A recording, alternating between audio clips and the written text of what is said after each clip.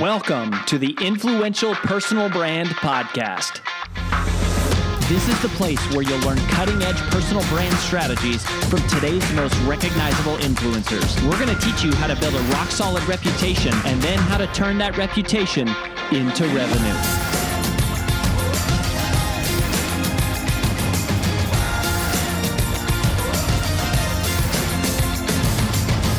I'm your lead host, Rory Vaden, co-founder of Brand Builders Group, Hall of Fame speaker, and New York Times bestselling author of Take the Stairs. Welcome to this special recap edition of the Influential Personal Brand Podcast. In just a minute, you're going to hear myself and my wife and business partner, AJ, do a debrief, recap, and summary of our most recent interview with our big takeaways. But before we dive into that, I just wanted to let you know that people often ask us, what is the first step to building a personal brand? And if that is you or someone you know, then you have come to the right place because we have put together for you a free video short course to help you get started. Just visit firststep.brandbuildersgroup.com to get access.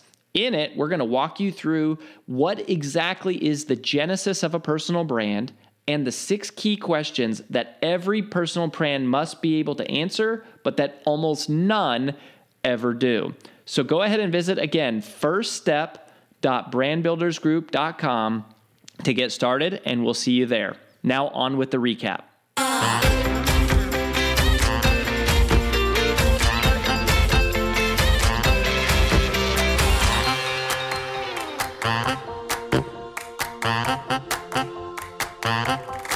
Hey there, welcome to the special recap edition of the Influential Personal Brand. I am joined by my wife, my co-host and best friend, AJ. We have started calling and referring to these as the 3 and 3 because we each share kind of like our 3 biggest highlights. Today we're talking about the interview with Jon Acuff. So we're going to go back and forth with our 3 and 3. I'm going to let AJ kick it off. So take it away, babe. What I didn't tell you is we had to say it's a 3 and 3 because if it wasn't, it would be longer than the actual episode. So my first takeaway with Jon Acuff, and again, if you haven't, go check out the full interview. It was really, really good. But it's something that he calls the thumbnail rule. And I thought this was really interesting. I'd never heard it before. But he says that as you're looking at your personal brand, or any brand for that matter, if you were to put your thumb over the logo, would you still know that it's your brand? And he said that's for the visual identity and consistency and the look and feel across all of your social media platforms and your website and your blog and your podcast and your speaking materials and your book. Does it all talk to each other? Is it cohesive and consistent? And he used the great example of Nike. He said you put your thumb over the swoosh and you still pretty much know it's Nike. That it better be the same way for your personal brand. It's like energy. It's like the same energy and mood and feel. Mood, that's the word. Does it emote the same mood and feeling across all of the different platforms or even page to page on your website? We spend a lot of time looking at a lot of personal brand websites, and it's like you can go from page to page and be like, is this the same person? Yeah. Is this the same thing? So I love that thumbnail rule. Yep. That's number 1 for me. Very good. The thing that I loved, one of the things was about reputation, just being boring in the middle.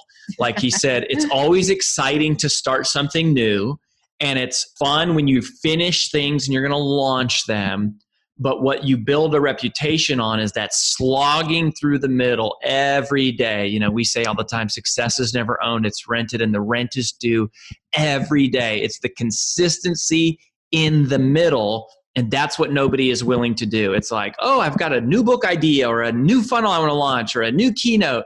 And it's always exciting when we're actually launching stuff. But where the big personal brands separate themselves from everyone else is just the consistency. And, you know, if you stay around here for any length of time, you'll hear us say all the time, inconsistency is the kiss of death.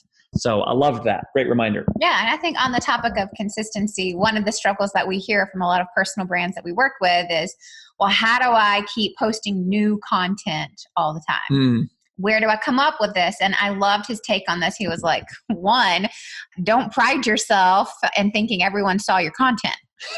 They did not. They didn't. 1% of the people saw your content. one time. And maybe even read it. It was shown to 1% of the audience. And it's like, that is like one of the biggest stressors that we hear from all of our prospects, all of our clients, and even our own internal team. It's like, well, I've got to be coming up with new stuff all the time. And it's like, well, not really.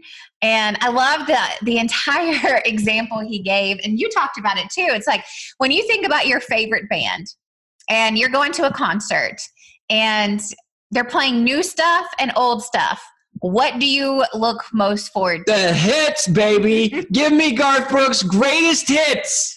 But it's true. Like, we actually went to go see Garth just a couple of years ago, and he was trying out some new stuff from his album. I'm like, yeah, that's great. Like, get on to the old stuff. Like, get on to the stuff that I know all the words to. And how do I know all the words to it? Because I've heard it 1,000 times, literally. Why do we treat our content differently? Why do we think that somebody read one thing one time and they got it? Or that they read it, or that they even saw it? And it was such an aha moment for me of being like, oh yeah, I should probably go back to some of those blogs or some of those posts and really see how many people actually viewed them. How often was this shared? And how good was it? And actually reshare it.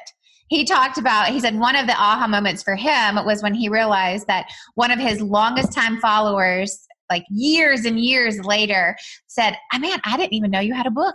He was like, I have 4. I have 4. And I think those are just really good reminders that we don't have to come up with new stuff. Sometimes the best stuff we have is what people need to see most often. Yeah. And I think it's also a good humility reminder, right? Like, we're not the most important thing going on in the lives of our followers. We are very much a passive part of their life. Glimpse in the day. A fraction, like a very small fragment. And we get so consumed, and it's just like, just keep encouraging people, just stay in front of them with something. And a lot of times they're going to love the greatest hits. So I like that. One of the things when I think about Jon Acuff, I think funny. I mean, that's where just my mind goes. It's just like, he's freaking hilarious. He's really and funny. We've been friends, like friends for years. We've known Jon off stage for years. And one of the things that I've always hated about him is how naturally funny he is. Like, it kind of, it makes me real mad and jealous because he's so like naturally, organically funny, and it drives me nuts. But over the years, I've actually learned that he really studies this stuff closely. He has a process, and he shared a little bit of that. And one of the things that I loved was he said, zoom in and focus on the things that we all notice, but we don't say anything about. So whatever it is that frustrates you in life, if you zoom way in close, and then it's like exaggerate it and blow it up and make it like a huge deal, that is one of the things that causes us to laugh. And I thought, literally, since I heard him say that on the interview, I have been doing that. And that's so practical, and it really does work. So I thought, it's not easy to teach comedy, and certainly not with one tactical tip like that. And that was a huge one for me, because I'm always looking to be funnier, even though I know, like, you laugh all the time when you're around me. You can't handle Rory being any funnier, but particularly this one right here. She's hilarious. What? So funny. Yeah. Okay. So what I was going to say. Moving on gracefully. In addition to the comedic part, the humorous part, is I also thought there was a really good correlation to a lot of what we talk about is identifying your problem and what's your message, what's your uniqueness. And again, coming up with back to that concept of you don't have to come up with brand new content every day or every week or every year, many times. And he talks about being a social commentator. Mm-hmm. And I think that's really true. Yes, for the comedic part, but also for the content part. Like, if you just think about what problem you solve and what is your message to the world and where does your uniqueness lie, and you look at every single thing around you and just put the lens of your personal brand to that content, you would never have to come up with anything new ever again. Ever. There is enough content in the world that all you need to do is share your perspective. What is your unique lens on it through the problem you solve and the message you share, and promote that out to the world. Yeah, that's huge. And this reminded me specifically of our Podcast Power event, which is, it's interesting. Of all the events that we do, it's always about kind of building your brand and building your business. But Podcast Power is really special because it's the one where you're the host and you're putting other people in the spotlight, and we talk about how it's a unique set of skills, and we talk about the lens a lot and how to shape your lens, find your lens, what is your lens. And when you brought this up, this wasn't in my highlights, but when AJ shared it with me, I was like, gosh, that really was so good. Because my highlight was so good. Yeah, they're always so great. But like Rush Limbaugh, he's the biggest radio personality in the world, has been for years. He never comes up with content. All he's doing is commenting on stuff happening in the news. And the reason people love Rush Limbaugh, whether you love him or not, is they want his take on the news. They're not listening to him to get the news. They can get the news anyway. They're listening for his take on the news. It's not really new content. It's a new perspective on what's happening. So that, just to underline that one, was really good. Really good. And then the last thing, which I think too was a really aha moment for me, one I really, really did enjoy this interview a lot and highly recommend you listening to it, is this whole idea of trying to figure out social media. And I just think which can be frustrating. Well, even the idea of trying to figure out is funny. Like there's so much comedy in that. And he talks about it as he relates it to a toddler. He said social Such media a great metaphor. Is a toddler. It is a moving target. Constantly changing. It's constantly changing. It's evolving. It's growing.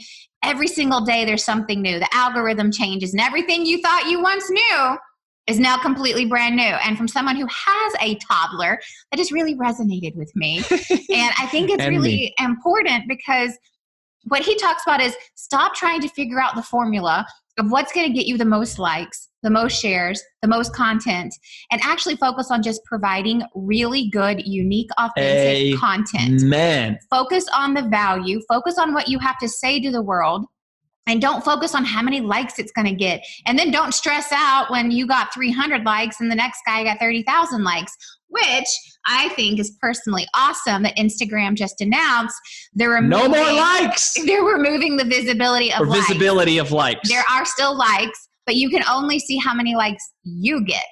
And I think this is an amazing move from Instagram, both from self-esteem perspective, because we put so much value into, well, guess that wasn't good. It only got 30 likes instead of, I touched the lives of 30 people today. Heck yes. What a game changer that's going to be for your own self-confidence and what you put out there and who you're really trying to reach. Focusing on your audience instead of focusing on your competition. Amen. Yeah. So I'm so excited about that. And I love the way that Jon talked about it. It's like, forget the likes, forget all of that. Produce good, valuable content for your target audience that is authentic and genuinely yours, and then just keep doing it. Plus, I'm going to just be like utterly convinced that every one of my posts get as many likes as The Rock. And I'm just be like, of course they do. Like you can't, why would it be different? So last thing, my third one was just another good reminder from Jon about you have to be brave and you have to be creative when you're building your reputation. And basically that means being willing to invest into your personal brand. Part of being brave is it's like taking the step, but a lot of times that is investing, right? Like a lot of times when you're starting something new, you have to invest some money, you have to invest some time. And it's the most scary feeling because it's like, well, making money doesn't come until later. And so you're shelling out. But I'm reminded also, it reminded me of Randy Gage, who was one of my old friends and mentors. And he said to me one time, you always have to be willing to be the number one investor in your own dream. You have to be willing to bet on you. Like if you're not willing to bet on you, why would anyone else bet on you? And part of the reason why we provide so much free content is because we hope that people get enough from the free stuff that we're sharing that it reduces the risk to go, you know what? I can trust Brand Builders Group. I know they do good stuff because it's a scary thing. And we consider it a big privilege and a responsibility to work with people in exchange for their dollars. But whether it's with us or anyone else, or whatever your dream is, right? Like you have to invest. There's just no way to grow the thing without investing. And it's been really awesome to see the trajectory of Jon's career because he's just gotten bigger and bigger and bigger and bigger now over what's been a long time. And he's somebody who's investing and growing and learning that was inspiring to me. Yeah. And I think just to kind of wrap that up, I think the biggest thing is like, if you're not willing to invest in your own business, why would customers? Oh, it's like, why would customers pay you if you're not willing to put that money back into your own business because you believe in it so much? And it's like, you should invest as much as you expect your customers to. And that just lays it out to, if you're not constantly upping the game, then don't expect your customers to either. There you have it. That is the 3 and 3 from the Influential Personal Brand Recap from myself and AJ. Thank you so much for being here. We'll catch you next time on the Influential Personal Brand. Bye, everybody. That's all we've got for this episode of the Influential Personal Brand Podcast. But here's some great news. One of the most valuable things you can do to help us and other new potential listeners to find our show is for you to both rate this show and leave a review. So, as a special bonus for you, if you leave us a comment in iTunes, Stitcher, or wherever you listen, take a screenshot of your review and email it to podcast@brandbuildersgroup.com. We will give you free 30-day access to 25 of our most popular interviews on video in your own private members-only area. So go right now, rate us, review us, and then send a screenshot of it into podcast@brandbuildersgroup.com. And we'll get you set up with free access to our most popular video interviews all in one place. Also, just please share this podcast with anyone who you think might enjoy it. And until next time, remember that building a business isn't nearly as valuable as building a reputation.